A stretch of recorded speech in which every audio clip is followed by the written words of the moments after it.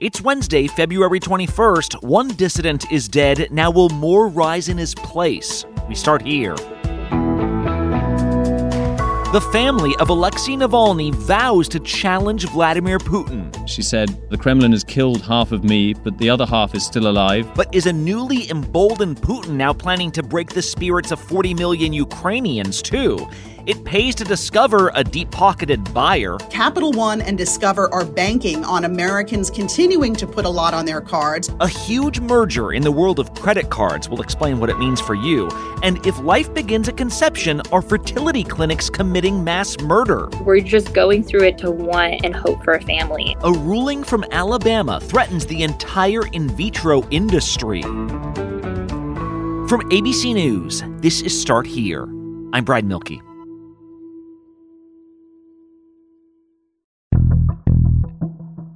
When the Russian dissident Alexei Navalny died in a Russian prison in the wasteland known as Northern Siberia, it could be taken a couple of ways. One way was for people to say, yeah, of course this was going to happen. Navalny's the most visible challenger to Vladimir Putin's power. Putin purportedly has a history of killing his enemies. What else would you expect? But some said, well, actually, the fact that it's happening now tells you everything you need to know about Vladimir Putin. Think about it. A year ago, he was facing potential coup attempts. Now he's feeling emboldened. Ukraine was inflicting serious damage on Russian troops. Now Ukraine is having trouble getting funding from its allies like the U.S. Well, if all of that is reducing the pressure on Putin from within, yesterday, Navalny's family tried to ratchet that pressure back up. Let's go to ABC's foreign correspondent Patrick Reevell, who's in Ukraine right now, where he's following all this. Patrick, first off, what kind of reactions are we seeing to Navalny's death, both among his family, some of whom are outside Russia at this point, and also just regular people within the country? Hi, Brad. Yeah, I think what we're seeing in Russia actually illustrates very well what you were talking about, that Vladimir Putin is very in control compared to how he was just under a year ago. I'm so sad. I don't know what to say. I mean, that was a hope on our future, and now I feel that our hope is dead. We are seeing people trying to mourn Navalny's death and trying to show dissent around it and anger around it, but all they're doing is going to these monuments in Russian cities and trying to lay flowers quietly. And even there, they're being dragged away by Russian police. And I think, that the thing that we're also seeing is that all of Russia's opposition is now trying to work out how do they continue, how do they exist with this huge hole. The leadership of the opposition has been decapitated. Wow. There just isn't anyone remotely of the same stature of Navalny, except perhaps now people are saying for his wife, Yulia. And people, of course, wondered what would she do after he died, because part of Navalny's story really has always been this extraordinary love story with his wife. And what we've seen, immediately after his death, she has stood up and started campaigning. I should not be here. I should not be recording this video. Another person should have been here, where I am now. But Vladimir Putin killed this man. She made this video saying, "I will take his place," and telling people to join with her in her anger, and saying she will continue his fight. She said, "The Kremlin has killed half of me, but the other half is still alive, and we will keep fighting." To be honest, I think I never really considered that he might actually be killed in there. The New York Times published a number of these letters that were sent by Alexei Navalny to his colleagues and supporters. And I have since seen some of these letters. I spoke with a photographer who worked for Navalny. From one point of view, obviously he was, in terrible conditions, and they were getting worse and worse. They give this remarkable glimpse into his state of mind and into his world while he was being held in prison. And really they show his extraordinary energy, which really was just one of his features. He's just fascinated by everything that's going on. He asks about the outside world an awful lot. But he also obviously tries to convey a little bit of what prison life is like, always with his humor. He always has this very dark humor, just making fun of the whole system, really. But he has this one particular line that did stick out to people, I think, where he said, the thing about the guards is if they were ordered to give me red caviar today, they would do it. Equally, if they were ordered to strangle me in my cell, they would do that too. And just reflecting, the total control the authorities have over there and the total lawlessness that exists within the prisons.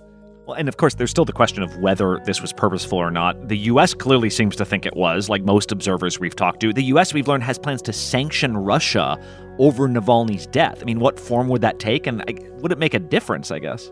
I think it's a very good question because, Russia is already extremely heavily sanctioned because of the war here in Ukraine. The U.S. already tried to impose what it considered to be a sort of doomsday sanctions on the Russian economy. I mean, the truth is that over the course of the war, they have started to become a lot more porous. That Russia has adapted to them to a great degree, and they're not being enforced enough. I think one interesting thing we're seeing from Navalny's supporters is this demand that the US and European countries should basically take these $300 billion worth of Russian assets that have been frozen since the start of the war, and they should confiscate them, and they should give them to Ukraine as reparations. And they say that would actually be a real punishment for Russia and would be something that actually hurts it. Because otherwise, just repeating these sort of sanctions on individuals, etc., it's hard to see how that is going to be really significant for Vladimir Putin's regime. Yeah, let's talk about the war in Ukraine, Patrick, because, you're there right now. You've been going around the country sort of trying to get a sense of what the war is like. Does it look like Putin has reasons to be emboldened there as well? What are you seeing on the ground? Yeah, absolutely. I think this has been a very good week for Vladimir Putin, really, because the key city of Avdiivka, which Russia has been trying to take for the last several months, finally fell to Russian forces. They suffered enormous losses, but they did manage to do it. And in part, that's because right now we're seeing very severe ammunition shortages start to really bite in Ukraine because of the holdup in American aid, because of this deadlock in Congress. We are counting on this positive decision of the Congress. For us, this package is vital. Russia's not only managed to take Avdiivka, but it's now launched a new offensive in the south as well. It's also on the offensive in the northeast. And Ukrainian forces simply are having to ration ammunition now. They don't have enough to be trying to disperse the Russians in the same way. And when we speak to people here, the atmosphere is very different. People are frightened. People are afraid that if more US aid isn't coming, then what we've seen in Avdiivka, where eventually the Russians just steamroll through by just destroying everything, is going to happen to each city in their path in the east, and that things are just going to get worse and worse. I think there's no question. Of course, Vladimir Putin is trying to project confidence right now, and his position does remain pretty shaky just because of the extreme nature of where he's found himself. But on the other hand, compared to how he was around a year ago, he's looking a lot more strong. Well, yeah, and if we're talking about an emboldened Vladimir Putin, again, you're seeing it at home. He has now arrested what appears to be another American citizen. We talked about how there are so many arrests of Americans that are almost intended to be used as hostages, bargaining chips. This time, an American dual national, she's also a Russian citizen, was arrested there in the same area that Wall Street Journal reporter Evan Gershkowitz was detained. We'll see what happens next. Patrick Reevell in Kiev. Thank you. Thanks, Brad. Next up on Start Here, they're getting that paper by selling that plastic. A credit card mega merger after the break. We all know there are things in life that you have to compromise on, but when it comes to your health, there should be no compromise. Don't go back to that one doctor. You know the type. Like, I've had this person before that doesn't actually listen to you, or who seems just in a rush to end your appointment that you spent months making. Instead, check out ZocDoc, the place where you can find and book doctors who will make you feel comfortable, listen to you, and prioritize your health. ZocDoc is a free app and website where you can search and compare highly rated in-network doctors near you and instantly book appointments with them online. You can search by location, availability, and insurance. So, no compromises here, because with ZocDoc, you got more options than you know. We're talking about booking appointments with tens of thousands of top-rated, patient-reviewed, credible doctors and specialists. Go to ZocDoc.com/start here and download the ZocDoc app for free. Then find and book a top-rated doctor today. That's ZocDoc, ZocDoc.com/start here. ZocDoc.com/start here. This episode is sponsored by BetterHelp. Have you ever wondered what you would do with an extra hour in your day? I think about this all the time. I'm like, I would be so productive. I'd exercise more, or I'd read a book, or I'd take a nap, like restore myself. We often find ourselves yearning for these extra hours, but the real question is, what would you do if you were making yourself a priority? Well, how about therapy? It can help you discover what's important so you can make the most of your time. If you've ever benefited from therapy, you know how transformative it can be. It's not just for those who have experienced major trauma. Therapy empowers you to learn positive coping skills, set boundaries, and become the best version of yourself. If you're considering starting therapy, you should give BetterHelp a try. It's entirely online. It's designed to be convenient, flexible, and tailored to your schedule. You just fill out a brief questionnaire. You'll be matched with a licensed therapist. And here's the beauty of it. You can switch therapists if you're not finding the right fit. No additional charge. Take the first step. Learn to make time for what makes you happy with BetterHelp. Visit BetterHelp.com/starthere today to get 10% off your first month. That's BetterHelp, HELP.com/starthere. When you think of all the major credit card companies in this country, I often feel like Discover cards are treated like they're at the kids' table. It pays to Discover, the card with the big payback. For years, it's been considered the accessible option. It doesn't carry a lot of the fees that other cards bring with them, but counterintuitively, this accessible option isn't always accepted everywhere. Well, yesterday, Discover joined forces with the credit card company that you do see absolutely everywhere. May I? Please. With the Capital One Venture Card, you earn unlimited double miles everywhere. That's right, Capital One, with its slick Jennifer Gardner-led spokesperson gang, is buying Discover. ABC's business correspondent Alexis Christoforous joins us. Alexis, what do we know about this deal? This deal is about to shake up the payments industry as we know it. It's one of the largest, if not the largest, credit card merger in history. Capital One would be buying Discover for $35 billion. It's far from being a done deal, though. You still have bank regulators and shareholders who need to sign off. And if and when it happens, it wouldn't be until later this year or early next year. And why now? Because I feel like Discover's been around a while. Capital One's been around a while. Why is this the moment for them?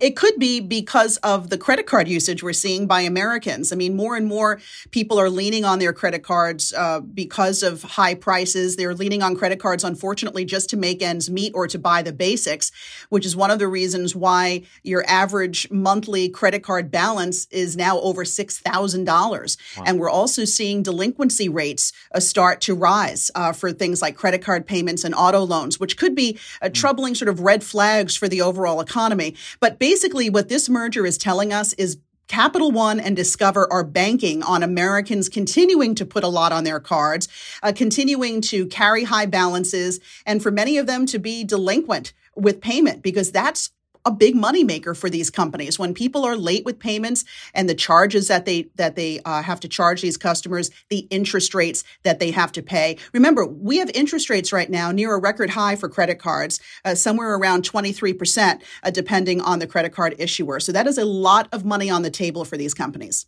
I see. And so as far as why we should care, like why the rest of us should care, I get why you care, but why the rest of us should care, is that sort of it? Because it's not like every Capital One Visa now turns into a Capital One Discover card, right? So like what's the impact on consumers? I'm not convinced that this is going to mean more choice for consumers. I mean, at the end of the day, this is consolidation in the credit card industry. You would think that these two companies coming together, their resources would mean bigger and better options for consumers. It might mean that in the way of rewards, because both cards, Discover and Capital One, have very different rewards programs, Discover being more of a cashback reward. But Capital One has long had a business model of looking for customers who will keep a balance on their cards, really aiming for customers with lower credit scores than American Express or even Discover for that matter. Discover's customers are carrying over $100 billion in balances on their credit cards. That is up just 13% from a year ago. And that's just Discover. But I'm not convinced that bigger is better. I mean, when you look at the landscape of interest rates right now for credit cards, the larger banks are the ones charging the higher rates. So typically, if you have a lower credit score, you're going to get a better credit card deal at a smaller bank, which will afford you a lower interest rate. So when these two companies come together and create this behemoth in the credit card industry, are they going to have competitive interest rates for consumers? That's yet to be seen. Yeah, it's interesting. I want to hear what you think about the chances of regulatory approval, right? Because this, like you said, it has to clear federal regulators. Usually the antitrust problems arise when like two companies do the same thing and now they're forming one huge company. These companies are kind of different, right? In that like there's in the corner of your card, there's Visa or MasterCard or American Express or Discover. And then you can have Capital One versions of some of those things, right? So do they cross over? They're different enough that regulators will probably sign off on the deal, although there will be a lot of scrutiny. You know, in June of 2023, we saw regulations sort of tighten amongst the banks, and these two coming together would create the sixth largest U.S. bank in terms of assets. And remember the banking problems we had in this country when we saw a number of smaller, mid-sized banks shut down not that long ago. So you can bet this is going to be closely looked at by regulators, but there are enough differences here that regulators may actually give it the green light, because you have Discover is really more of a payment network. It gets a major credit card partner with Capital One. Capital One is a credit card issuer at the end of the day. And so having access to Discover's payment network will help Capital One better compete with Visa, MasterCard, and American Express. So I think there isn't as much overlap as you might think. And because of that, it will probably pass with U.S. regulators. All right. Alexis Christoforous, really helpful. Thank you so much. You bet. We've done a bunch of stories about how delicate a process it is to sustain life in a lab. Think about someone who's freezing their eggs, or even fertilized embryos to be implanted later during in vitro fertilization. Clinics had to keep everything to a really precise standard or risk these precious embryos being destroyed. Sometimes something goes wrong, which is tragic for everyone involved. The stakes are really high. Well, last week, in a surprise ruling, the state Supreme Court of Alabama raised the stakes even higher. They said every time one of these embryos is destroyed, that should be treated like the death of a child, and that the people in charge of them should be punished as such. ABC's Elizabeth Scholze's been tracking this. Elizabeth, I didn't even know this case was on the docket until I saw this ruling. What happened here? You know, this really was a first of its kind decision from Alabama Supreme Court, Brad. And at question here is a case that involved a patient who had managed to get access to a freezer that was storing frozen embryos at an Alabama fertility clinic. The patient somehow picked up those multiple embryos from the freezer, actually freeze-burned their hands, and mistakenly dropped and destroyed those embryos. So then multiple couples ended up suing, saying that that patient should be held liable. And what the state's Supreme Court said is that, indeed, that person can be held liable in a wrongful death lawsuit. What the court was saying is that frozen embryos qualify as children, that unborn children are children without exception based on the developmental stage that they're in. Notably in a concurring opinion too, Brad, there were flowery words from the Chief Justice of Alabama Supreme Court who quoted the Bible. He talked about the sanctity of unborn life. And we spoke to lawyers in Alabama who have concerns about this. At this point, there is no decision on when a physician or a clinic can conclude storing these embryos. So they are potentially liable for the wrongful death of an embryo after the parents have passed. This creates a new landscape for the law where essentially embryos are treated as people. Well, and I remember hearing concerns from people when Roe v. Wade was overturned that this could also affect, life-giving procedures like in vitro fertilization. I mean, is this about abortion? Is this about fertility clinics? Or because I imagine it would have consequences for both. Right. And of course, the backdrop of this, Brad, is that we have seen a growing number of states impose restrictions on abortion, on women's reproductive rights in the wake of the Supreme Court overturning Roe v. Wade in June 2022. And Alabama is one state that has some of the most stringent restrictions. It has a total ban on abortion. But this case really is about IVF. And the question here is really whether patients, families, couples who have struggled to get pregnant will be able to access IVF in the future because of what this ruling determined.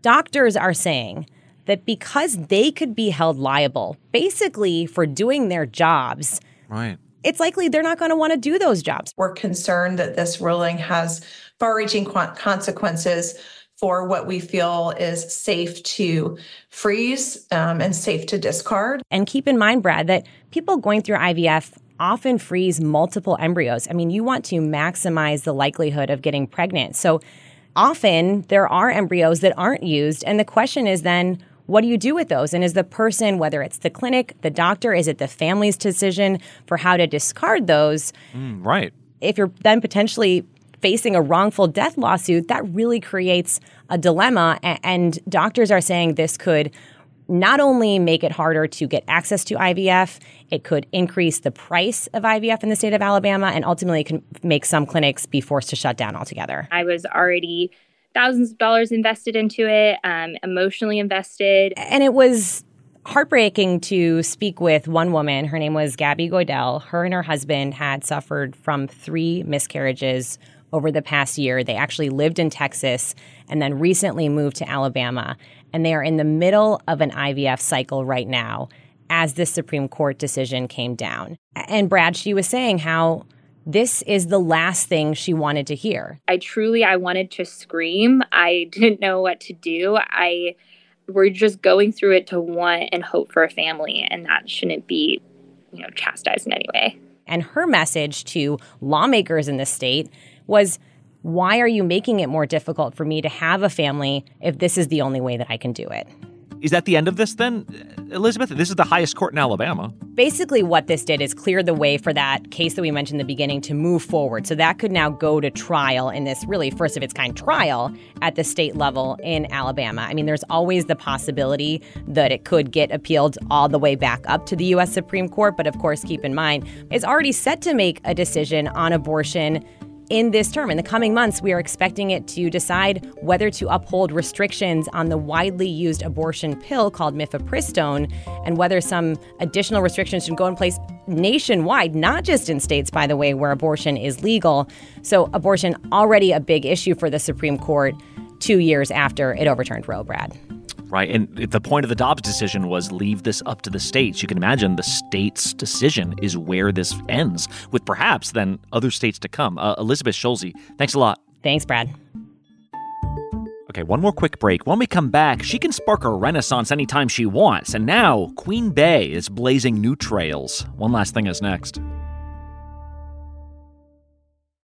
Hey, I'm Andy Mitchell, a New York Times bestselling author. And I'm Sabrina Kohlberg, a morning television producer. We're moms of toddlers and best friends of 20 years. And we both love to talk about being parents, yes, but also pop culture. So we're combining our 2 interests by talking to celebrities, writers, and fellow scholars of TV and movies. Cinema, really. About what we all can learn from the fictional moms we love to watch. From ABC Audio and Good Morning America, Pop Culture Moms is out now wherever you listen to podcasts.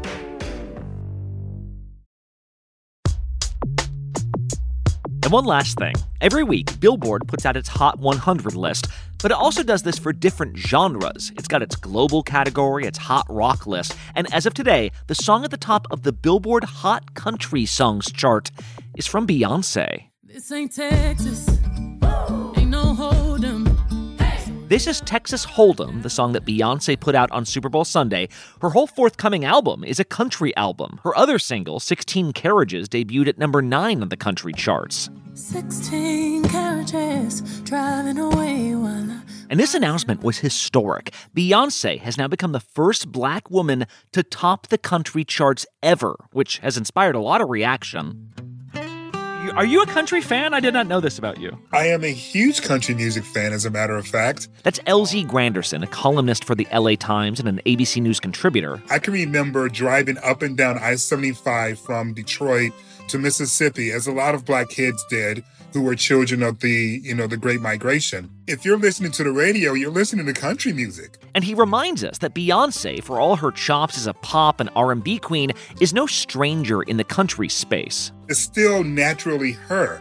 She's a Houston, Texas native. She's been doing country music on her albums for years. Like, she's no tourist, is what you're saying. She's no tourist. In fact, you should expect her to be there.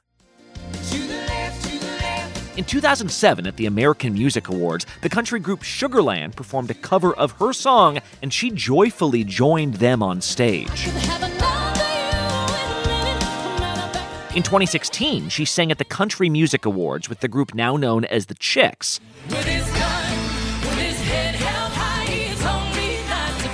But that performance quickly became a flashpoint, with fans blasting the Chicks, who had their own complicated relationship to the country scene, along with Beyoncé herself. So I thought maybe she's going to do a cover of, a famous song from years ago. No, she does Daddy Lessons from her own album. Forget it. I hated it. What this DJ told our affiliate, WKBW at the time, was a pretty typical example. Radio stations were saying she should stay in her lane, which to many seemed grounded in a form of racism that had besieged black country artists before her. When Darius Rucker, the former lead singer of Hootie and the Blowfish, decided to make country music, he openly talked about hoping that country music accepts him, despite the fact that country music was really based upon the instruments of West Africa and are very much part of African culture. Despite that history, when Beyoncé's new songs came out and as her fans started requesting them, these tensions arose again. Would country fans embrace her? Would they even call her album country? There was a radio station in Oklahoma that initially did not want to play Beyoncé. And they said that we don't play Beyoncé because she's not a country artist. And supposedly they weren't aware of the fact that Beyoncé had a country song. But even if that was accidental, plenty of criticism wasn't. When a host of the far-right news network, One America News, said liberal artists were coming for conservative people's music, the former Dukes of Hazzard star John Schneider agreed. They've got to make their mark just like a dog in a dog walk park. Every dog has to mark every tree. And a lot of people were obviously offended by that because, one, you're comparing, her to a dog, but also, two, she's actually from Texas, and he's the one that's from, upstate New York or something like that.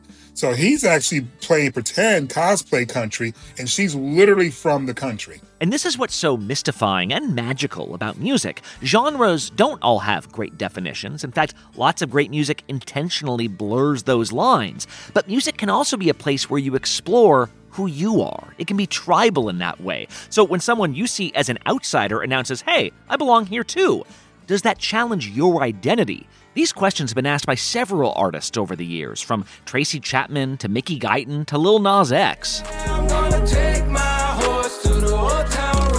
But you wonder if the star power of Beyoncé might expand even more people's understanding, both for country fans who didn't know they loved Beyoncé and Beyoncé fans who didn't know they love country. The things you learn about your colleagues. I call up LZ to be like, "Is this something you're interested in?" He's like, "Oh yeah, I had a hoedown at my wedding. I'm a huge country music guy. When Kenny Rogers died, my mom cried like it was a member of our family." Love that story. More on all these stories at abcnews.com or the ABC News app. I'm Brad Milkey. See you tomorrow. But I'll tell you, if you ask anybody over 40 about Reba McEntire, we come hard for her because we love Reba McEntire.